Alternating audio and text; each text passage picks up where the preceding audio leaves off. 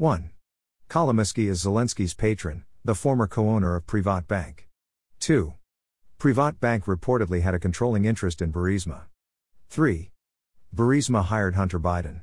Hunter Biden provided access to Biden's father, then Vice President, VP, Joe Biden. 4. The elder Biden claimed not to know his son was connected to Burisma. 5. The VP threatened to withhold foreign aid unless the special prosecutor investigating the owner of Burisma for money laundering was fired, done in his official capacity. 6. The special prosecutor was told to cease investigating and then fired. He stated that the U.S. was responsible for the firing. 7. Kolomoisky was sanctioned by U.S. Department of Justice for stealing billions in Ukrainian assets and buying U.S. assets to hide it.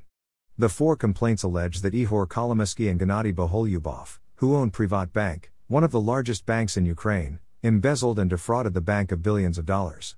The 2 allegedly obtained fraudulent loans and lines of credit from approximately 2008 through 2016, when the scheme was uncovered and the bank was nationalized by the National Bank of Ukraine. The complaints allege that they laundered a portion of the criminal proceeds using an array of shell companies' bank accounts, primarily at Privat Bank's Cyprus branch, before they transferred the funds to the United States. As alleged in the complaints, Mordecai Korf and Uriel Labor, who were associates of Kolomoisky and Boholyubov operating out of offices in Miami, created a web of entities, usually under some variation of the name Optima, to further launder the misappropriated funds. They purchased hundreds of millions of dollars in real estate and businesses across the country. U.S. Department of Justice, January 20, 2022. 8. Kolomoisky has never been punished for looting the Ukrainian bank. $5.5 billion is the figure I see. https://www.bankrupt.org/n/investigation/oligarchs weaponized Cyprus, a branch of Ukraine's largest bank, to send $5 billion abroad. The bank was subsequently nationalized and subsidized with IMF funds. The U.S. funds the IMF. https://sgp.fos.org/crs/miscellaneous if10676.pdf9. Kolomoisky and his benefactors, who include Ukrainian President Zelensky, stands to lose their U.S. assets if caught. EO 13818 and 13848 provide for the seizure of American property of individuals, foreign or domestic, for serious human rights abuse or corruption or interfering in our election. 10.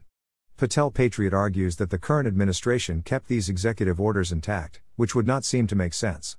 At the same time, the Magnitsky Human Rights Accountability Act has a sunset date of December 23, 2022.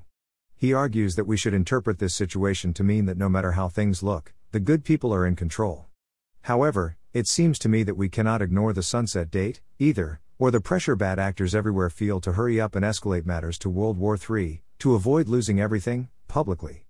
https://archive.ph/2022.03.05 to 2257277/https://p/devolution part 17 ?s=r. By Dr. Danielle Dossi, Blumenthal. All opinions are the author's own. Public domain.